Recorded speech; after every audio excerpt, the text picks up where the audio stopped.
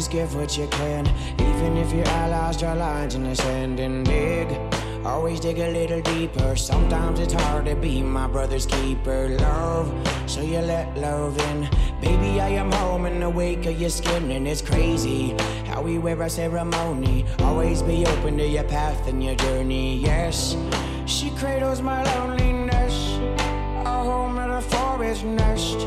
Universal test, feel the weight of my love. Put your hand on my chest and rest in the cradle of my arms. The battle that we face is a place where our scars come from. And to pick up the gun, my love, we are destined to teach these ones to be brave and never run away. Courage is birthed from the womb on the first light of day.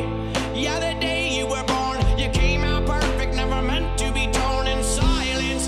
Never been so loud in the violence, never been so proud of our people. When we're fighting for a change, not afraid to lose it all. Despite all the rage, we are animals and we cannot be caged. Provoke us to fight, so we burn a little sage and write poetry. Wiser than the enemy will ever be. The minority and authority. Are you here to protect or arrest me? I can't tolerate the hate and I'm losing sleep. Can't breathe cause they're choking out a war in me. Immorality, yeah. Love letters to God. I wonder if she reads them or if they get lost in the stars,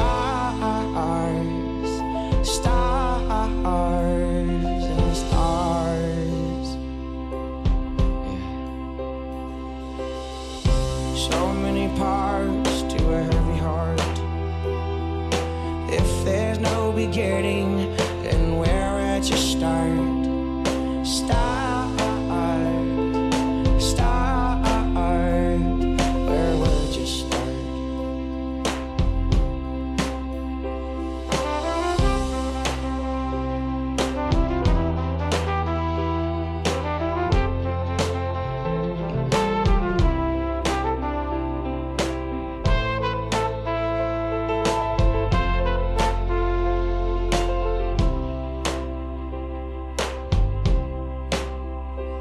Human souls, so we carve them into storytelling pose.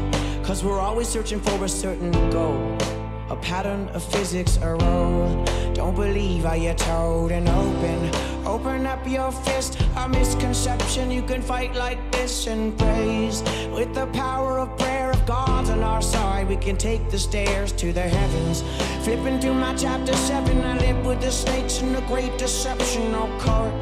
In this country for men who steal from the mother on paper with pen. And we're tripping down a red dirt road and we're asking, is this the way we should go? Kissing soft top feet, oh my God, this we walk the earth, baby, yeah, we got this focus.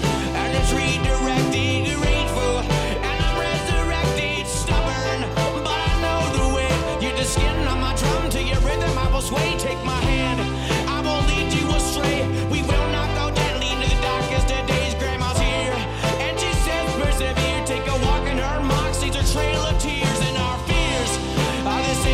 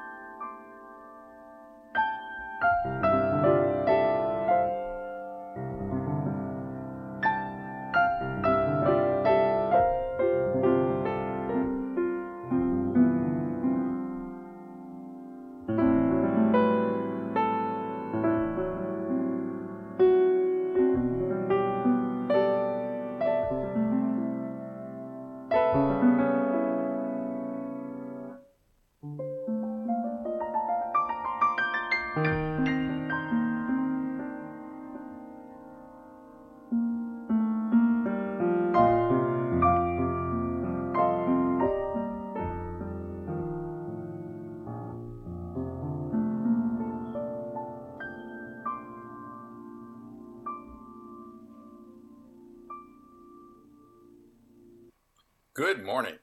My name is Jim Johnston, and my pronouns are he, him, his. I'm a member of your Board of Trustees, and it is my pleasure to welcome you to worship this morning at the Unitarian Universalist Congregation of Columbia. As we begin, we honor the Piscataway people, for it is upon their land that we reside. We are served by the Reverend Paige Getty, as well as by a talented and dedicated team of religious educators, musicians, and other professional staff. Much appreciation goes out to our many lay leaders and volunteers whose incredible efforts and dedication keep us connected. Whoever you are, wherever you're from, whoever you love, and whatever your faith tradition, you are welcome here. We particularly welcome any guests who are joining us today. We encourage you to fill out the visitor form either online or in the lobby, and then connect with others in either the virtual or in-person social hour after the service, so we have a chance to meet and welcome you in person. And finally, for those attending in person at the Owen Brown Interfaith Center this morning, we ask that you take a moment to please silence your cell phones and other electronic devices. I have 4 announcements this morning in chronological order. First off, this afternoon at 4 o'clock is the monthly Black Lives Matter Vigil in Columbia. Please join us to give public witness to the problems of anti-Black racism in our neighborhood, our nation, and the world, and to show that all lives will matter when Black lives matter. Please bring your own signs if you have them. Second, the Board of Trustees' regular monthly meeting will be this Tuesday, October 12th at 6:30 via Zoom. Among other topics, we will be discussing the Administrative Limits Report and policy, as well as exploring our open questions that we want to undertake for this year. The agenda and all the materials are posted online at the UUCC website. Please join us. Mark your calendars for our regathering of the stuffed animals. It's happening Saturday and Sunday, October 23rd and 24th. Families are invited to drop off their stuffed animals on Saturday morning, and you can pick them up after the services on Sunday. We look forward to seeing your stuffies, and feel free to dress them for Halloween. And finally, the 42nd UUCC auction is set for this November 13th, and we are seeking your donations for the auction catalog. We invite you to consider hosting a dinner, a game night, or other gathering, either in person or online, and it's also a chance to clear out your quality, good condition items that are ready for a new home, or maybe to show off your UUCC handicrafts. Visit the auction webpage to access the donation form. Thank you.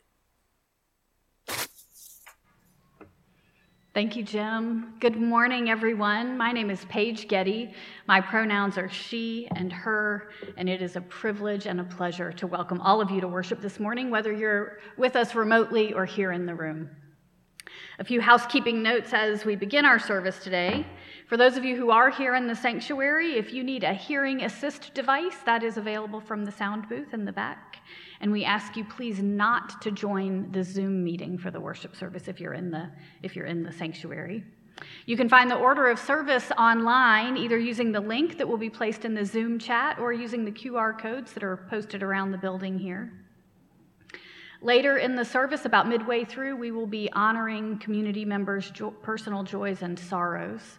So please either write yours in the book at the back of the sanctuary or email them to joysandsorrows@uucolumbia.net. And as Jim mentioned, if you're a guest today, please complete the visitor form either here in the lobby or online so that we can stay in touch with you. And finally, because we have had some questions, I may not keep repeating this, but at least for the next couple weeks, about protocol here in the sanctuary. Everyone will remain masked throughout the entire service, except one speaker at a time who may remove their mask if they are vaccinated while they're speaking from the chancel. But they're not obligated to do that, so you will see some speakers who keep their masks on, even if they're vaccinated.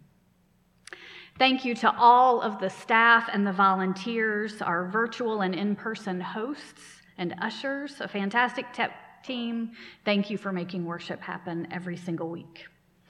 And this morning, special thanks to the staff worship team of Valerie Shue and Robin Slaw and Michael Adcock, who are all contributing special contributions today.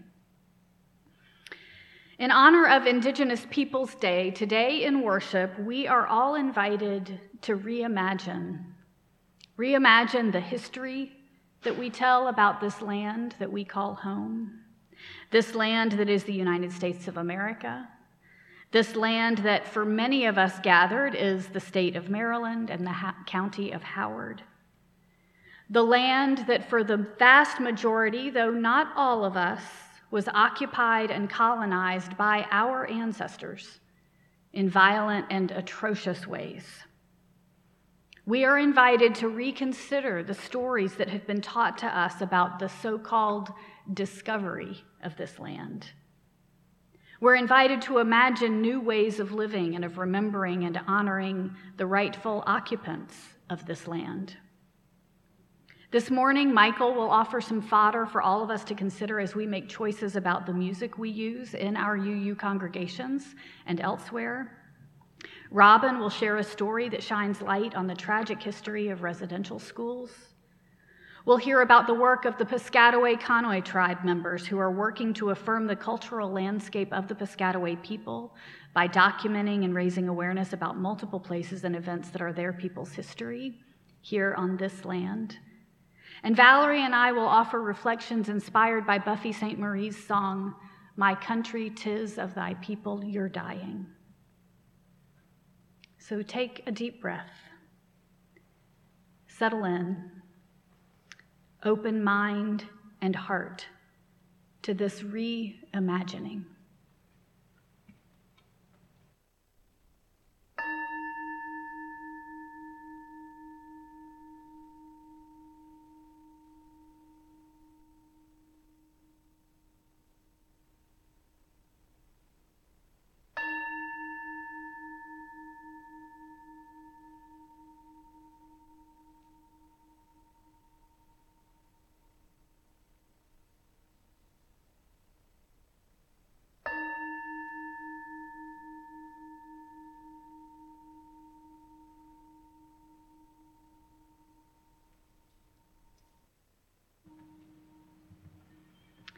As we do each time we gather, this morning we light a flame in a chalice.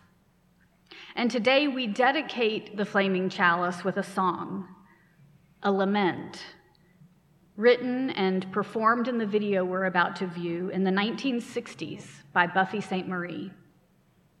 Valerie will tell you a little more about the song and the performer later. But for now, I invite you to listen to this difficult recording. It's difficult both because of its sound quality and difficult because of the poignant text.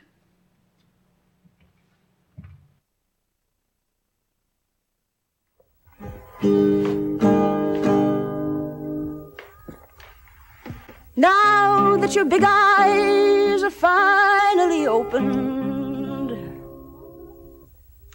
now that you're wondering how must they feel, meaning them that you've chased across America's movie screens,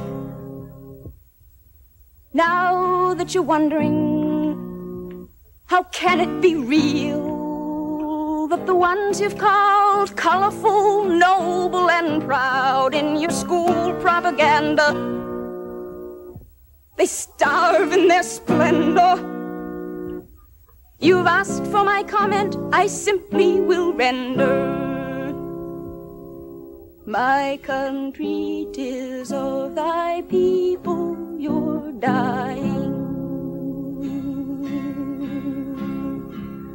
Now that the long houses breed superstition, you force us to send our toddlers away to your schools where they're taught to despise their traditions, forbid them their languages, then further say that American history really began when Columbus set sail out of Europe, and stress that the nation of leeches that conquered this land are the biggest and bravest and boldest and best, and yet where in your history books is the tale of the genocide basic to this country's birth, of the preachers who lied, how the Bill of Rights failed, how a nation of patriots returned to their earth, and where will it tell of the Liberty Bell as it rang with a thud over Kinzo Mud and the brave Uncle Sam in Alaska this year. My country, 'tis of thy people you're dying. Hear how the bargain was made for the West, with her shivering children in 0 degrees. Blankets for your land, so the treaties attest. Ah, well, blankets for land is a bargain indeed. And the blankets were those Uncle Sam had collected from smallpox disease, dying soldiers that day. And the tribes were wiped out, and the history books censored. 100 years of your statesmen have felt it's better this way. Yet a few of the conquered have somehow survived. Their blood runs the redder, though genes have been paled. From the Grand Canyon's caverns to Craven sad hills, the wounded, the losers, the robbed sing their tale. From Los Angeles County to upstate New York, the white nation fattens while others grow lean. Ah, the tricked and evicted, they know what I mean. My country, 'tis of thy people you're dying. The past, it just crumbled. The future just threatens. Our lifeblood is shut up in your chemical tanks. And now here you come, bill of sale in your hand, and surprise in your eyes that we're lacking in thanks for the blessings of civilization you've brought us, the lessons you've taught us, the ruin you've wrought us. Oh, see what our trust in America's bought us. My country, 'tis of thy people you're dying.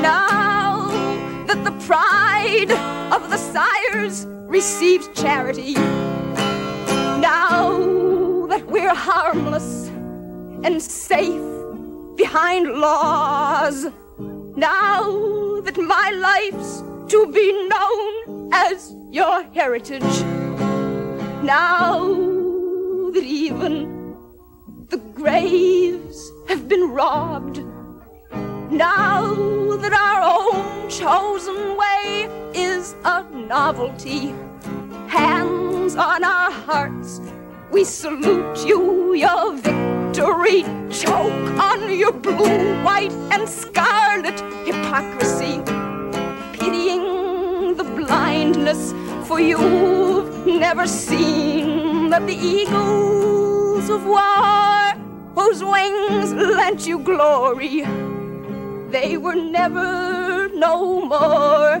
than carrion crows. Pushed the wrens from their nest, stole their eggs, changed their story.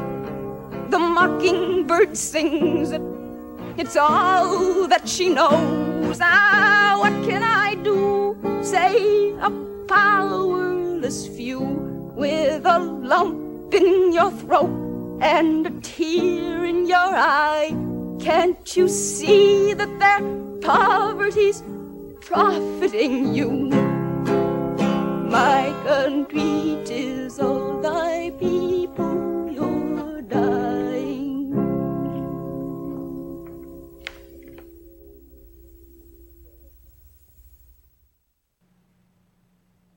As you sit with the truth and the power of those words, will you please join together in speaking the covenant that binds us together as a community of faith? Strengthened by our common humanity and inspired by our 7 principles, we promise to be a safe and welcoming community, to nurture each other's hearts and spirits, to delight in the beauty of our diversity, to struggle together on our spiritual journeys, and to challenge each other to live our values. Thus, we pledge our time and vigor to the continuing celebration of spirit, of the world, and of humankind. And now you're invited to greet your neighbors, either here in the room or on Zoom. Put yourself in gallery view and you'll be unmuted briefly. Wave at the people on Zoom and the camera in the back. Hi. Oh, it's so good to see you. Hi, Debbie. Hi. Good morning. How you doing? Good to see you. Happy, good to see you. Hello, Judith.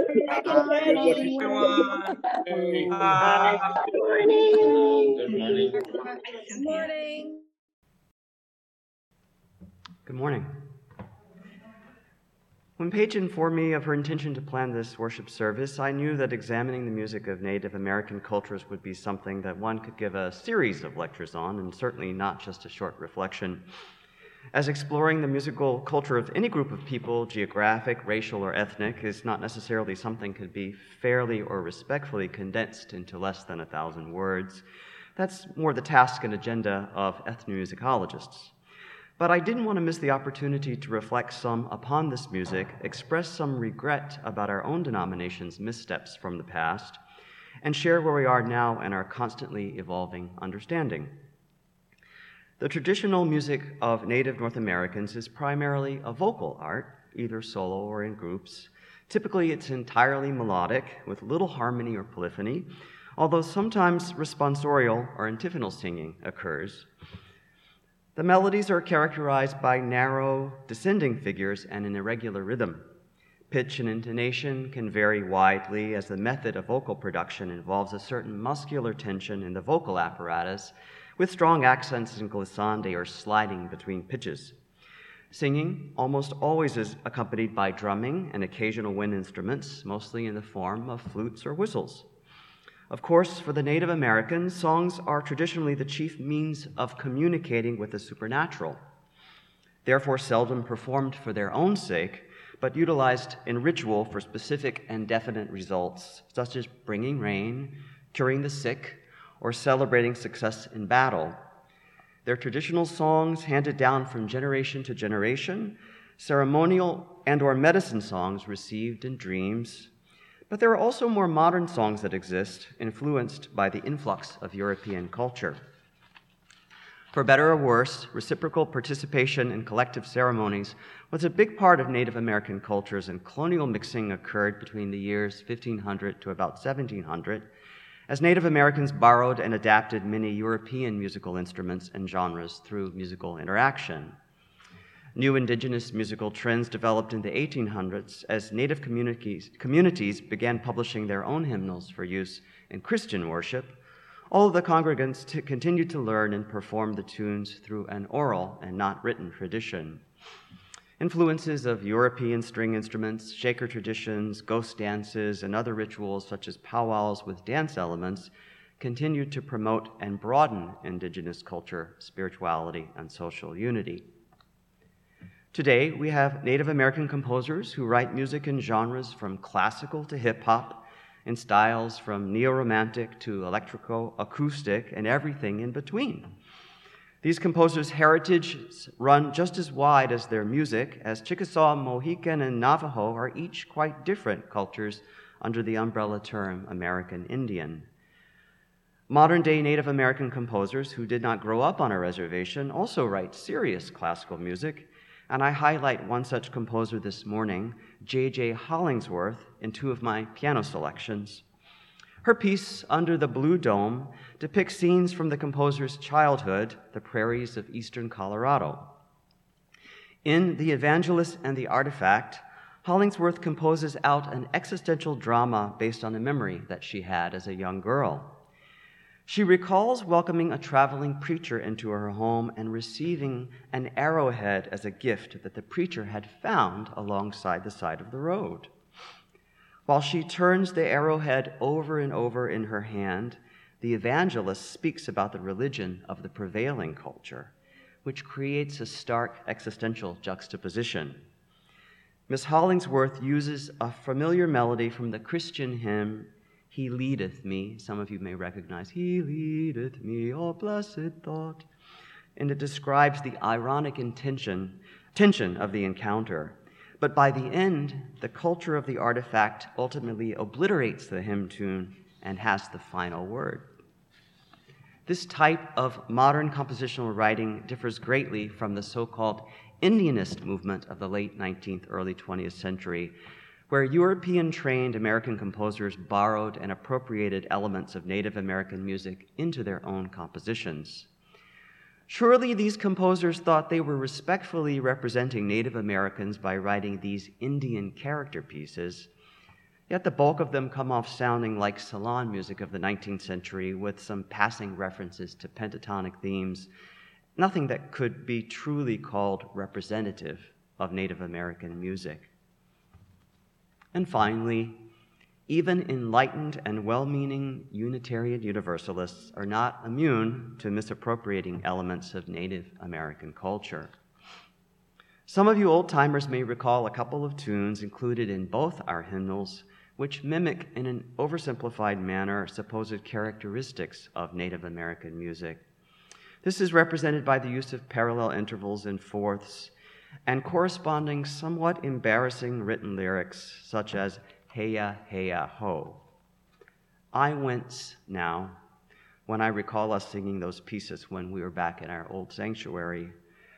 These types of cultural appropriations are reductive at best and insulting at worst. Luckily, we know better now and are more educated in terms of the history and depth of musical culture, as well to how best honor Native Americans by not extracting Hollywood-like elements of their culture and isolating them from a larger social context, understanding that many varied and different kinds of musical cultures exist. So today, this morning, in this service, we will listen to the music and voices of Native Americans, and when we sing, we'll share authentic Native American tunes or contemporary hymns that focus on and respect similar traditions of earth-based society and culture. Thank you, Michael. We are now going to sing a hymn from Singing the Journey, one of our hymnals, that is a traditional Navajo prayer titled Ancient Mother. Will you rise in body or in spirit, and let's follow along with Michael, who will lead us through singing this twice.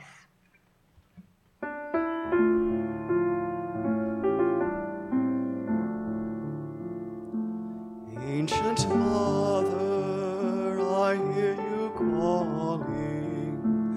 Ancient Mother, I hear your song. Ancient Mother, I feel your laughter. Ancient Mother, I taste your tears. Ancient Mother, I hear you calling. Ancient Mother, I hear your song. Ancient Mother, I feel your laughter. Ancient Mother, I taste your tears.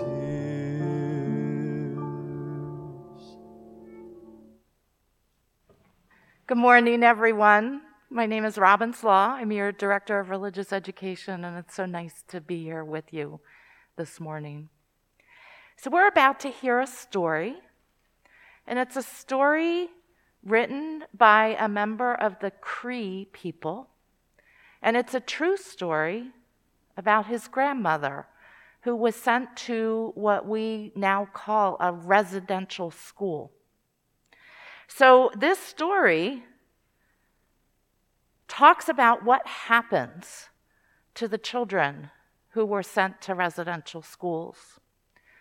They were kidnapped from their families, taken without permission, and when they arrived in the schools, they were forced to speak a language that they didn't know, English. They were punished if they spoke their own language. Their hair was forcibly cut, and hair for many Indigenous people has tremendous significance. I wouldn't like it if somebody cut my hair without permission. They were made to dress in clothing that didn't reflect their culture, and they weren't even allowed to hang out with their siblings if they were lucky enough to have a sibling at the school. They weren't allowed to see them. They weren't allowed to hug their brother or sister. Wow. That's pretty intense, isn't it? This was done to children in an attempt at something we call assimilation. And assimilation means to be like everyone else. It's not such a great thing when it's forced upon you and you aren't given any choice. It almost worked. Those schools were open until the late 1970s. They started in 1819. That's over 150 years when we were forcibly kidnapping children from Indigenous people all over North America, in Canada and the United States. And their cultures were completely removed from these children. And so Indigenous people today are trying to recover their culture and their language, and they're trying to do it as fast as they can before the last people who still understand culture, who weren't forced into those schools, while they're still alive. They're racing time. We also know that lots of children died in those prison camps because they weren't really schools, they were really prison camps. And they, in recent years, both in the United States and in Canada, we've found mass unmarked graves of children who died because the conditions were so horrible in these schools. And here in the United States, our Secretary of the Interior, Deb Haaland, announced a new initiative to investigate Indian boarding schools or prison camps. The Bureau of Indian Affairs, along with denominations of the Christian churches, were really responsible for those boarding school practices. I think they have a lot to answer for, but we haven't answered for it yet. So as you listen and watch the story, which will be up on the screen, if you're a parent, I want you to think about what that would be like to have your children ripped from your arms and maybe never see them again, or get them back a decade or two later and have them be unrecognizable, you not even able to speak to them because they no longer understand your language. And if you're a child, imagine what that would be like if you were the ages you are now and someone came and grabbed you and took you away from your mommy, your daddy, your guardian. It would be hard. It would be really hard. So let's watch the story. When We Were Alone, written by David A. Robertson and illustrated by Julie Flett. Today I helped my kukum in their flower garden. She always wears colorful clothes. It's like she dresses in rainbows. When she bent down to prune some of the flowers, I couldn't even see her because she blended in with them. She was like a chameleon. "Nukum, why do you wear so many colors?" I asked. Nukum said, "Well, Nusisum, when I was your age, at home in my community, my friends and I wore many different colors. But at the school I went to, far away from home, they gave us different clothes to wear. All the children dressed the same, and our clothes weren't colorful at all. We all mixed together like storm clouds." "Why did you have to dress like that?" I asked.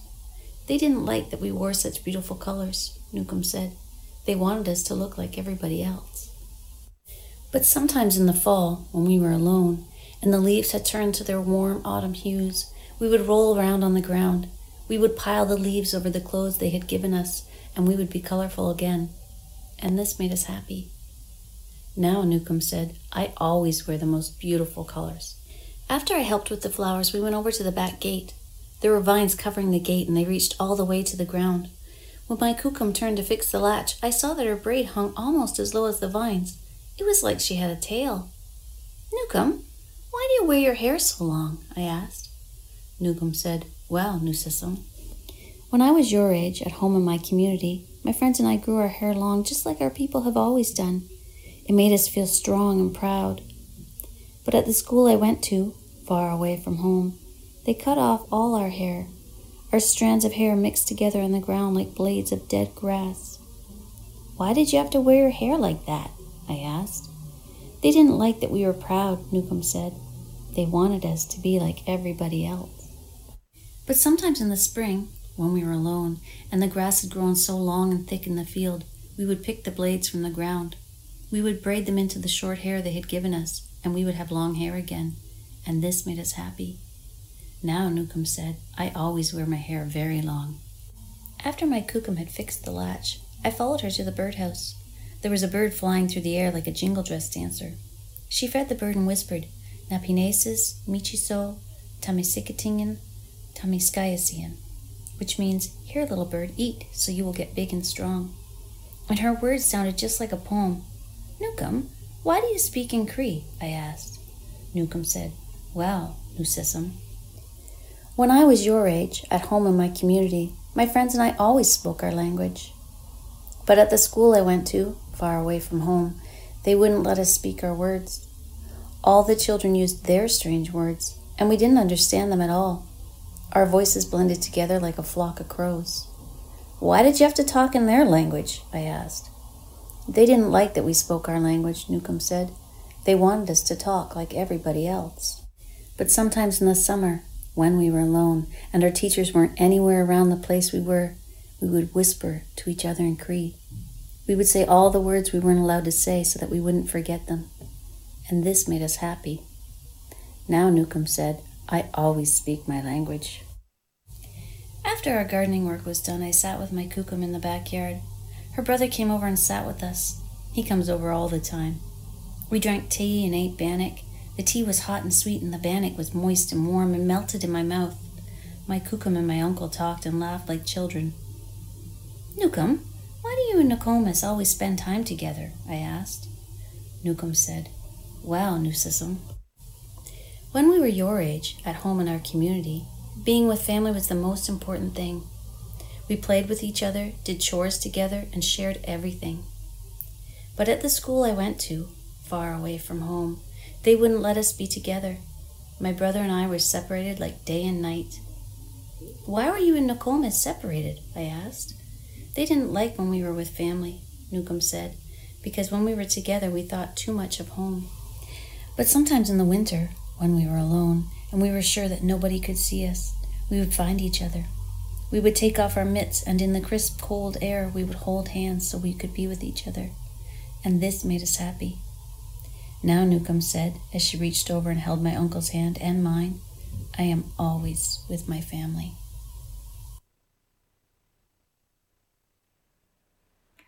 These are important stories for us to know and to learn more about.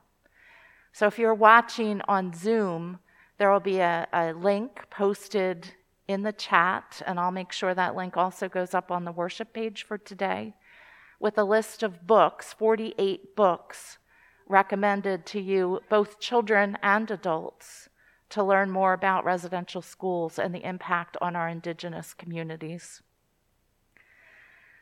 This is a gentle introduction for the sake of the children who are here today watching or in person. I urge those of you who are older, whether middle school or high school or adult, to pick up one of those books and read some more. So I wonder, is this a new story for you? I wonder, who else might you share this story with? Thank you. Oh, children, we have one more piece to listen to, and then we're going to gather in that back corner back there to go on to RE outside. And parents, I'm just going to warn you, because rain is looks like it's imminent. If it does start raining, we're bringing the kids back in because we don't have a room for them to be in. Thank you, Robin. Today is the second Sunday of the month, and as is our custom, we are going to be accepting contributions for a special organization in our community. Today, our contributions are going to support a project called Through Piscataway Eyes, and this video will introduce you to that project. Hello, I am Lucille Walker. I am the Executive Director of the Southern Maryland Heritage Area, publicly known as Destination Southern Maryland. I was asked to say a few words to you today regarding the Piscataway Conoy tribe. I myself am not Native, but I come to you with a deep respect for the Indigenous people and traditions of this region. Our heritage area includes Calvert, Charles, and St. Mary's counties. We are one of 13 heritage areas in the state of Maryland. One of the pillars of why our region is vital to the heritage of Maryland, and really to the nation, is the survival and legacy of the first people of this land, the Piscataway.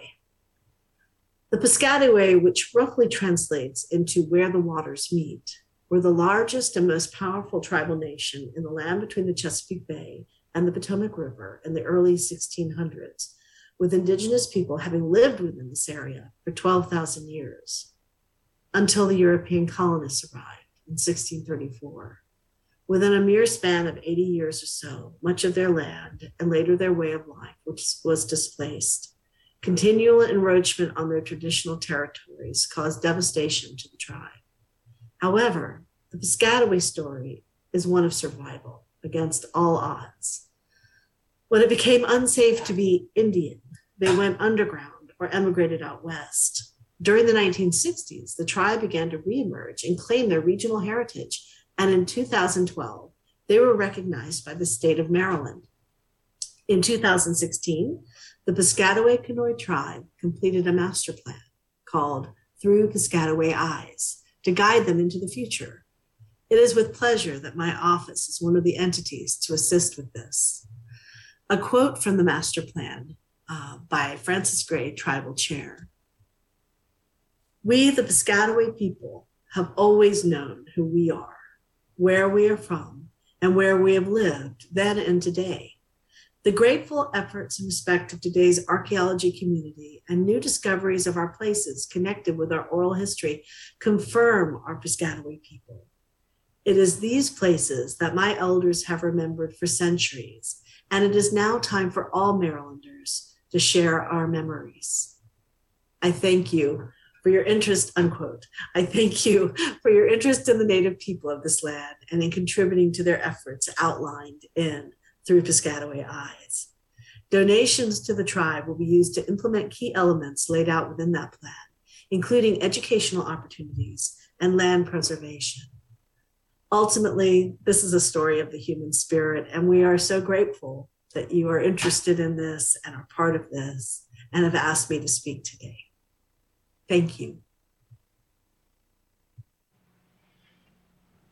And with thanks to Lucille and thank you to Michael, who's going to offer one of the pieces that he described to us already by J.J. Hollingsworth. Thank you for your generosity. Your offerings will now be freely given and very gratefully received, either online with the instructions that will appear on the screen or in the basket at the back of the sanctuary.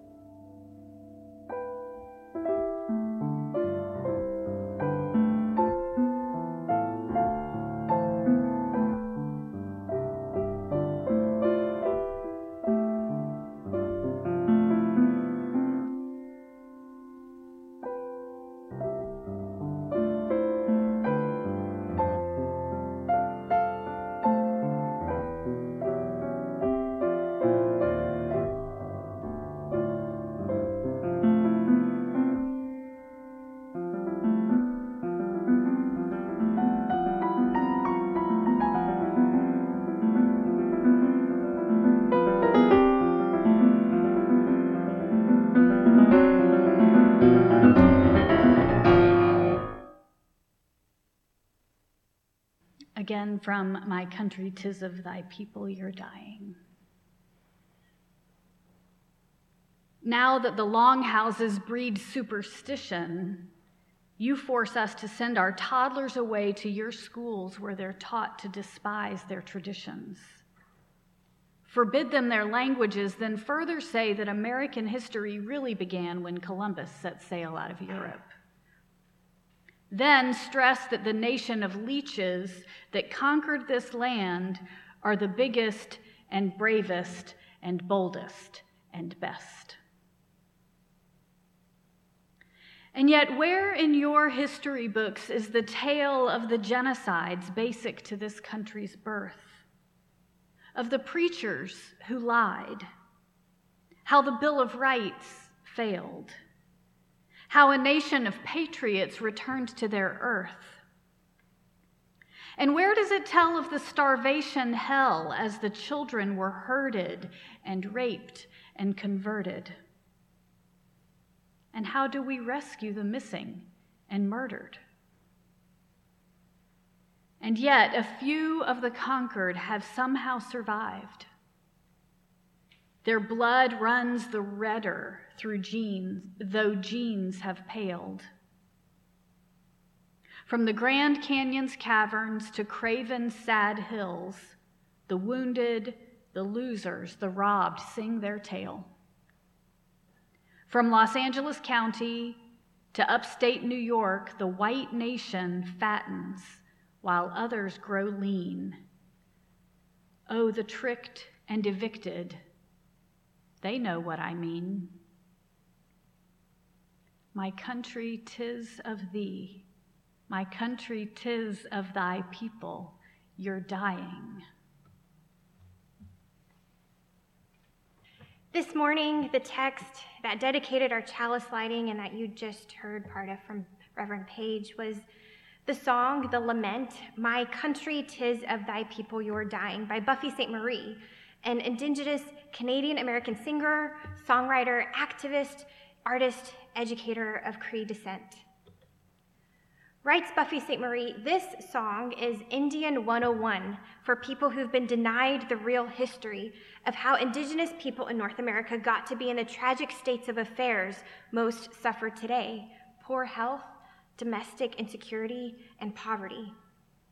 I wrote it in the 1960s before people used the word genocide or acknowledged the Indigenous Holocaust of the Americas or the horror of residential schools.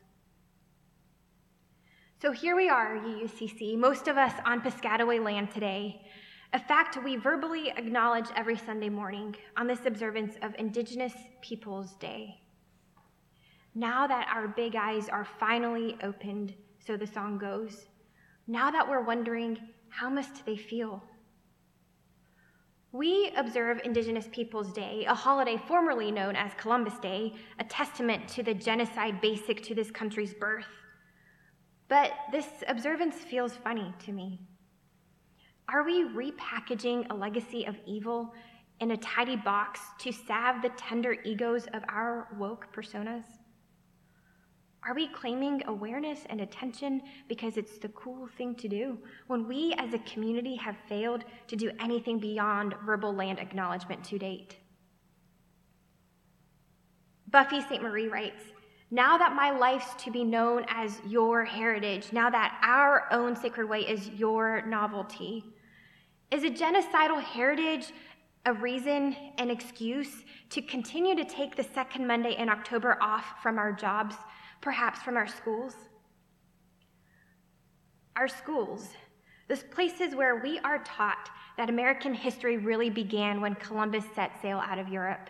Schools where we're taught that the nation of leeches that conquered this land are the biggest and bravest and boldest and best. We take this Monday off work because of the government-sanctioned and religiously endorsed massacre of 100 million lives that permits you and me and our congregation and our children to dwell on this land. Yet, where in our history books is the tale of the complete obliteration through invasion, conquest, and colonization of hundreds of nations with their own cultures, governments, languages, economies, technologies. Whole Indian nations have melted away like snowballs in the sun before the white man's advance, said Cherokee Chief C.U. Consini, also known as Dragging Canoe, in 1775.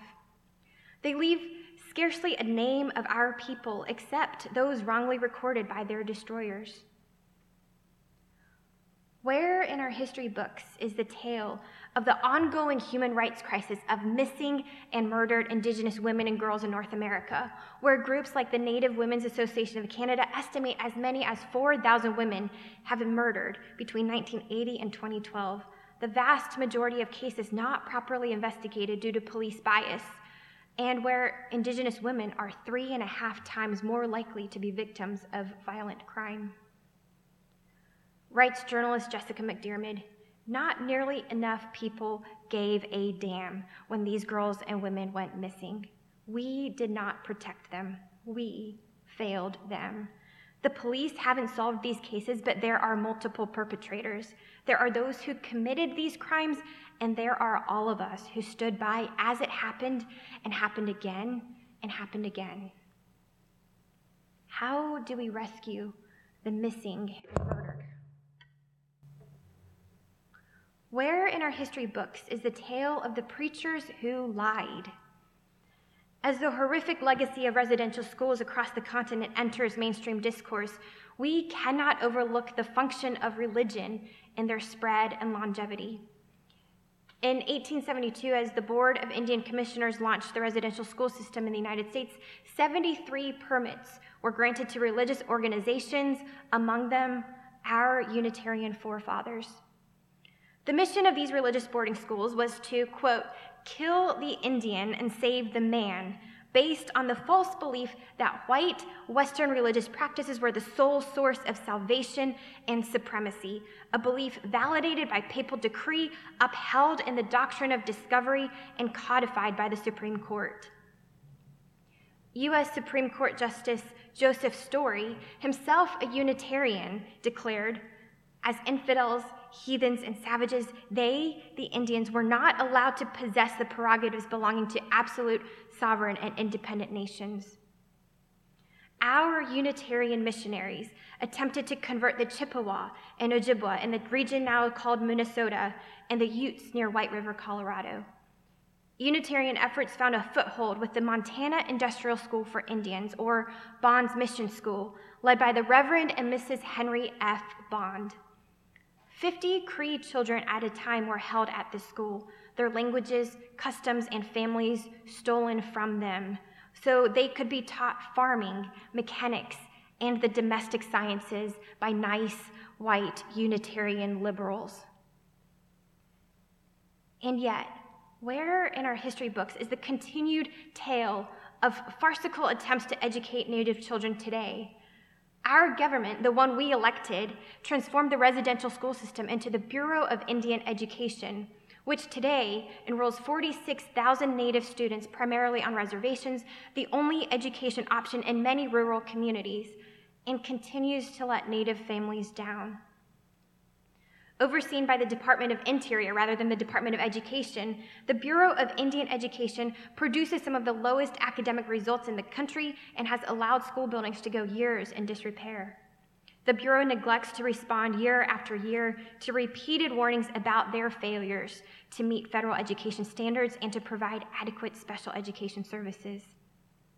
Says parent Carletta Lee of Navajo Nation in the year 2020 about her child's Bureau-operated school. I put a lot of trust in the school. I put trust in the school that they were going to be providing the services, that they knew what they were doing. When I look back at the time, I'm like, wow, I really was stupid to trust them. The tribes were wiped out and the history books censored, sings Buffy St. Marie. 100 years of your statesmen have felt it's better this way. We are perhaps the only nation which tried as a matter of national policy to wipe out its indigenous population, noted the Reverend Dr. Martin Luther King Jr. Moreover, we elevated that tragic experience into a noble crusade. We wrote the story of the noble crusade when we began the story with "Secondly." During our September 26th worship service titled "Stories Uniting," Reverend Paige shared this excerpt from Chimamanda Ngozi Adichie's renowned TED Talk, "The Danger of a Single Story." Power is the ability not just to tell the story of another person, but to make it the definitive story of that person. The Palestinian poet Mourid Barghouti writes that if you want to dispossess a people, the simplest way to do it is to tell their story and to start with "Secondly." Start the story with the arrows of the Native Americans and not with the arrival of the British, and you have an entirely different story. Start the story with Columbus, and you have literally and figuratively massacred millions, instant ethnocide and instant genocide, total erasure in one single word. Start the story with European conquerors and countless centuries of civilization and sovereignty and spirituality and scholarship cease to exist, smothered by our small-minded, self-righteous sensibilities. This is how the white nation fattens while others grow lean. Oh, the tricked and evicted, they know what I mean. And yet, where should our history books begin? Is this observance of Indigenous Peoples Day an attempt to start with "Firstly"? How narcissistic are we to imagine that we can place ourselves at the beginning of any story, to imagine that any story begins with me? Rather than seek the beginning, what if we seek current action? The Latin phrase "in media res" describes a narrative practice in which the story opens in the middle of the action. The curtains rise, and the quarrel between Achilles and Agamemnon grows heated. The curtains rise, and Donna Anna chases Don Giovanni out of the garden, and Thanos boards Thor's ship.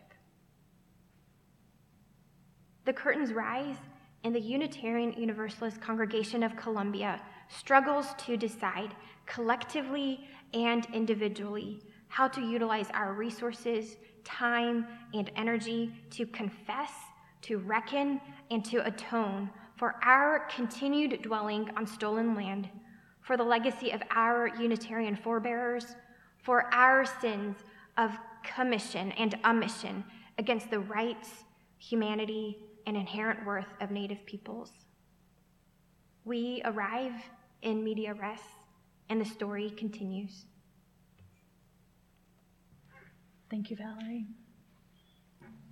As we hold all that has been shared this morning, I invite you now into a time of silence.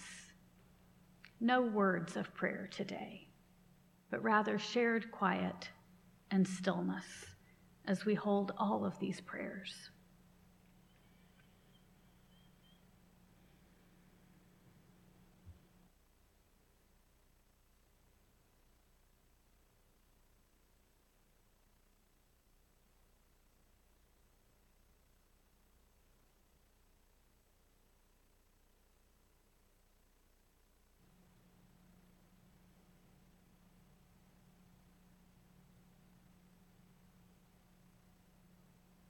Blessed be.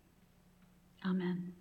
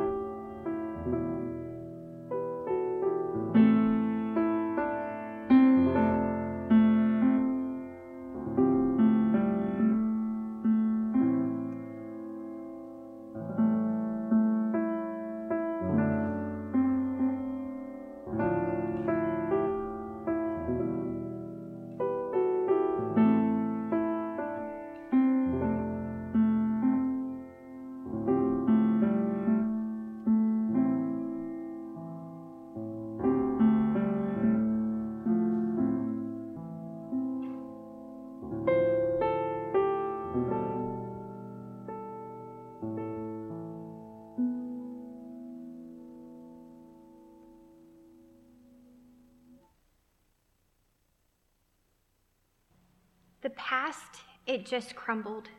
The future just threatens. Our lifeblood is shut up in your papers and banks, and now here you come. Bill of sale in your hand and surprise in your eyes that we're lacking in thanks for the blessings of civilization you've brought us, the lessons you've taught us, the ruin you've wrought us. Oh, see what our trust in America's bought us. Now that the rivers are dumps for your chemicals, now that the forests are dead like the moon, now that my life's to be known as your heritage, now that even the graves have been robbed, now that our own sacred way is your novelty. Hands on our hearts, we salute you, your victory. Choke on your blue, white, and scarlet hypocrisy. Pity your blindness, how you never see that the eagles of war, whose wings lend you glory, are never no more than buzzards and crows. Push some wrens from their nest, steal their eggs, change their story. The mockingbird sings it, it's all that she knows. All, what could I do, say a privileged few, with a lump in your throat and a tear in your eye. Can't you see that their poverty's profiting you? My country, 'tis of thy people you're dying. So much of what we do here in religious community is intended to strengthen our conviction about how to live faithfully in the world. How to be faithful to the gifts the earth provides for our well-being, how to be faithful to one another, how to be faithful to the truth of what has shaped our world, and how our individual experience is limited in revealing the whole of that truth. How to be faithful to the values of love and justice and compassion. The history of people on this continent is beautiful and brutal. A beautiful story of people born from and on this land, living humbly and faithfully, honoring the sanctity of the land. A brutal story of people arriving on the shores, arrogantly and violently claiming it as their own, writing a history centering themselves as heroes. A history still taught to our children as if it is the truth, the whole truth. As ones who are committed to living faithfully, we are compelled to remember, with humility and honesty, to look back and accept the greater truths of that history, to lament its brutality.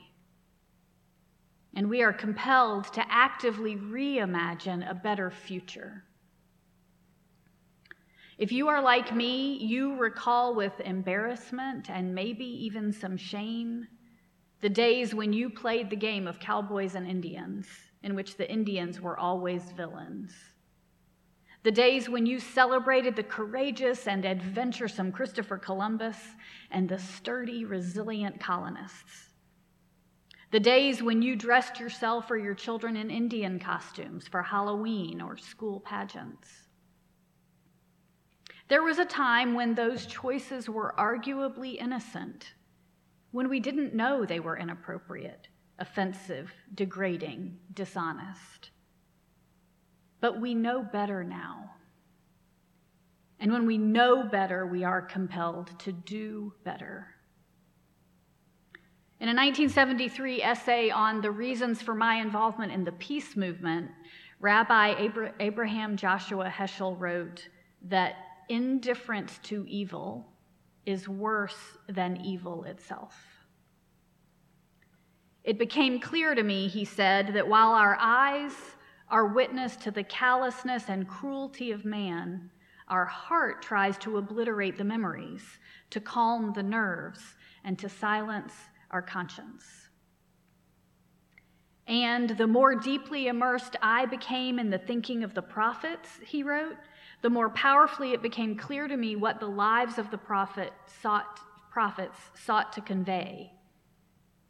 that morally speaking, there is no limit to the concern one must feel for the suffering of human beings. It also became clear to me that in regard to cruelties committed in the name of a free society, some are guilty while all are responsible. No one in this gathering today is directly guilty for the actions of their ancestors, but everyone is responsible for their own part in the way forward, for acknowledging the truth of the past, for not denying the very real benefits and privileges with which we live, benefits that are a direct result of that brutal history. And we are responsible for contributing to reconciliation and repair. As Valerie said, we arrive in media res, and the story continues. What do reparations look like?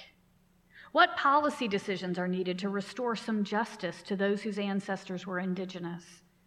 How do we make choices individually and as institutions and as a society that do not perpetuate the brutality and continue to re-traumatize the native peoples of this land? Too often in our shame, we avoid such questions, shut down the conversations, defend our own innocence about not having done anything wrong. But our individual innocence and our shame is of no help to those among us who continue to suffer because of events preceding their births and policies and practices that reinforce and perpetuate the harm. The song says, "The eagles of war whose wings lend you glory are never more than buzzards and crows. Push the wrens from their nest, steal their eggs, change their story. Ah, what could I do, say a powerful few, with a lump in your throat and a tear in your eye? Can't you see that their poverty's profiting you?" You and I, nearly all of us gathered today, occupy stolen land.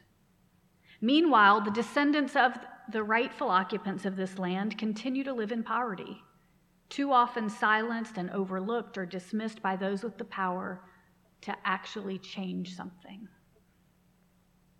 I don't have all the answers today about how properly to atone and to repair, but I do know that the way forward begins first with humility, with asking the right questions, and with seeking guidance from those who know better than I, the ones who are experts because it's their life we're talking about. So that's my wish for us today, that we will let go of our defensiveness and shame and begin truly to reimagine a better way forward. Because only some may be guilty, but all of us are now responsible. Amen.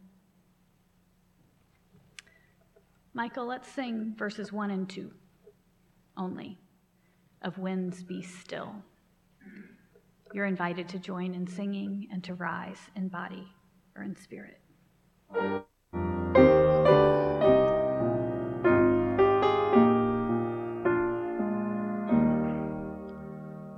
Winds be still, storm clouds pass and silence come. Peace grant this time with harmony. Fly, bird of hope, and shine, light of love, and in calm let us find melody.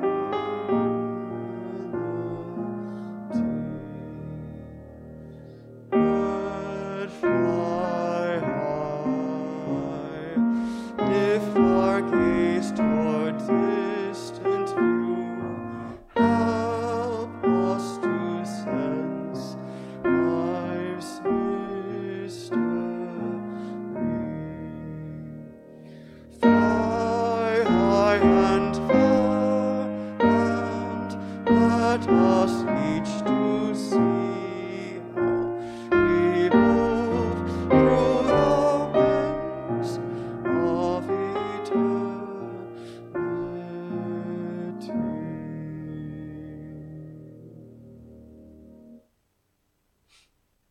thank you all for worshiping with us today. I invite you to stay after the service to listen to our postlude music selection, which is My Country 'Tis of Thy People You're Dying, revised and re-recorded by Buffy St. Marie in 2017. We close our time together today with a few lines from the poem Becoming Human by Acoma Pueblo Indian poet Simon J. Ortiz. We are given permission by the responsibility we accept and carry out. Nothing more, nothing less. People are not born. They are made when they become human beings within ritual, tradition, purpose, responsibility. Therefore, as humans, this we do.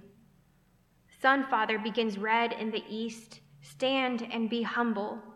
Red through trees, moments changing each instant into the next change, each change tied to the next. To be human is to have a sense of being within self.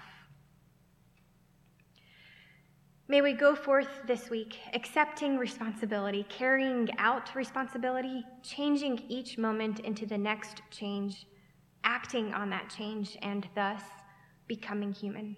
Blessed be. Now the big eyes are finally open. Now that you're wondering how must they feel, meaning then that you've chased across Canada's movie screens. Now that you're wondering how can it be real that the ones you've called colorful, noble and proud in your school propaganda, they starve in their splendor.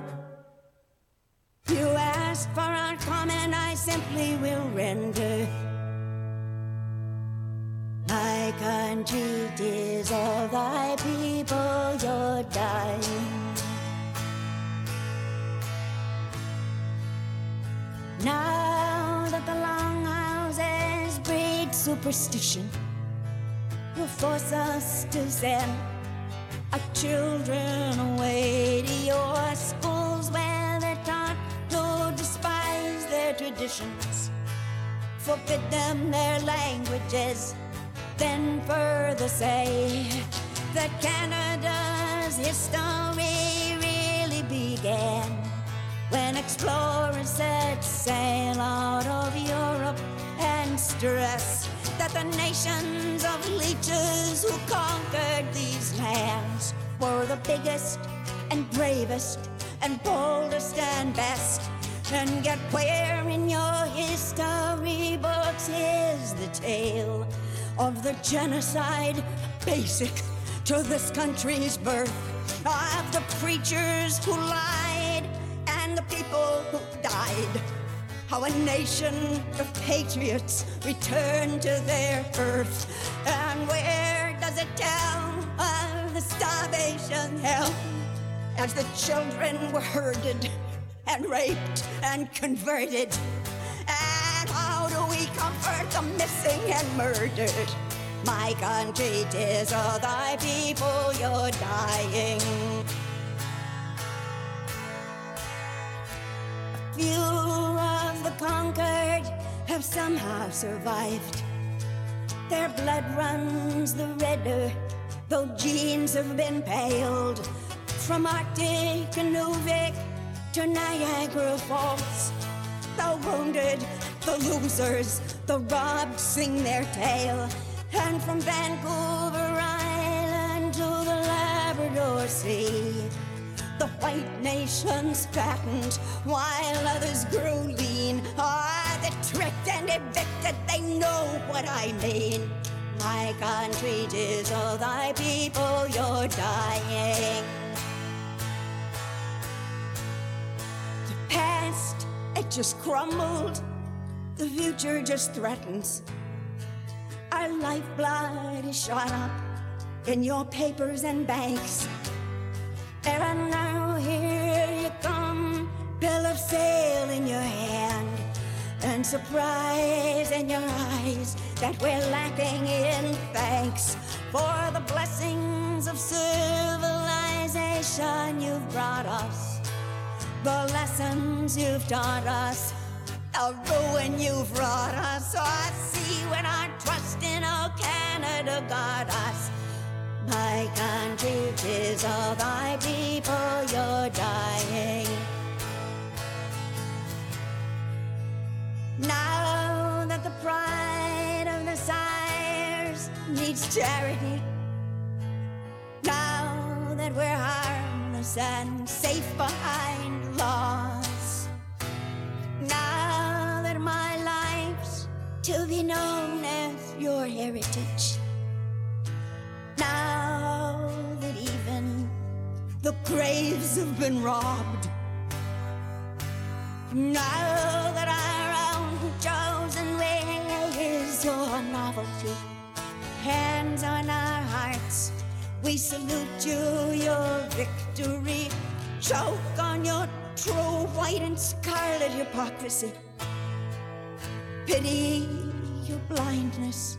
Oh, why can't you see how the eagles of war, whose wings lend you glory, are never no more than buzzards and crows? Push some wrens from their nests, stole their eggs, changed their story. The mockingbird sings it, it's all that she knows. Ah, what could I do? Say the privileged few, with a lump in your throat and a tear in your eye. Can't you see that their poverty's profiting you? My country, 'tis of thy people